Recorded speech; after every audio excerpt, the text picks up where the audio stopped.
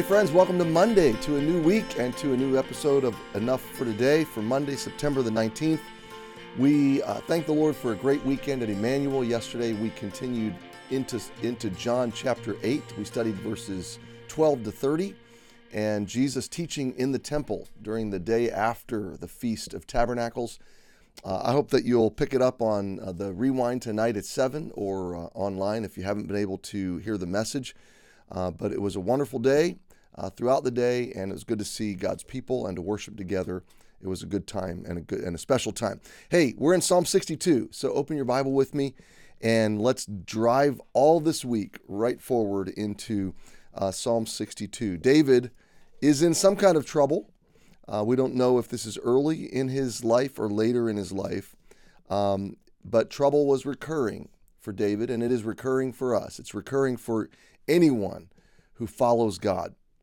So David has a habit when he is in trouble and when people are overwhelming him, his soul is overwhelmed, he goes to God. He takes his soul to its emotional hospital. He takes it to the heart of God.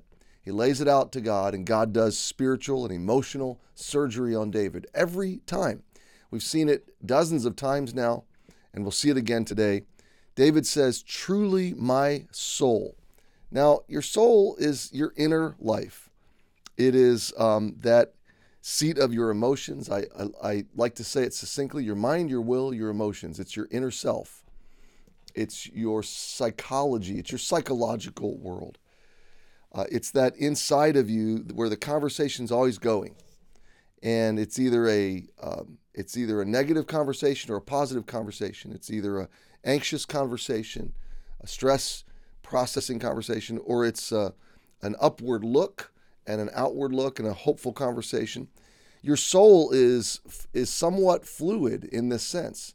It needs direction. It needs to be told how to feel and how to respond. It needs to be taught. It needs to be governed, okay? So we don't want our emotional world to rule our lives. And that's what David is experiencing. He does not want he's learned not to allow his emotional world to rule his life. Truly my soul waiteth upon the Lord. Now the word wait in this context is, it is to sit quietly. It is meditative. It is restful. It is focused. It is patient. It is to bring your distress, your anxiety, your troubles, your fog to God and to lay it before Him and to wait, to rest it upon Him in the sense that it causes you to be able to sit still. Why does David wait upon God? Well, he says it in the next phrase: "From Him cometh my salvation." Now, this salvation is comprehensive. So we're not only talking about the salvation of the soul from hell, we're talking about deliverance of all kinds and in comprehensive ways. We're talking about rescue, specifically rescue from dangerous circumstances or from a harmful place of being. So David knows he's in a dangerous spot physically. He's got enemies coming after him. But that anxiety, that external anxiety, is putting him in a dangerous spot emotionally. And so he rests before God. He sits before God because he knows the salvation of his emotions and the salvation of his life comes only from the Lord. And that's what he says in verse 2. He only is my rock and my salvation. First of all, the word only. This word is used in verses 2, 4, 5, and the word surely in verse 9, 2, 4, 5, and 6, and then again in verse 9, the word surely. And it means indeed, or truly, or absolutely, or certainly. So David is preaching to himself, and he's saying, God is my rock. He is my hiding place. He is my refuge. He is my strength. He's using the metaphor of the rock to be his strength. He surely, he absolutely is my strength and my salvation, my deliverance. I love this because David knows in his calamity, he's not there permanently. And there's no reason to do something stupid or foolish, because there will be deliverance. There will be a positive outcome. God is at work.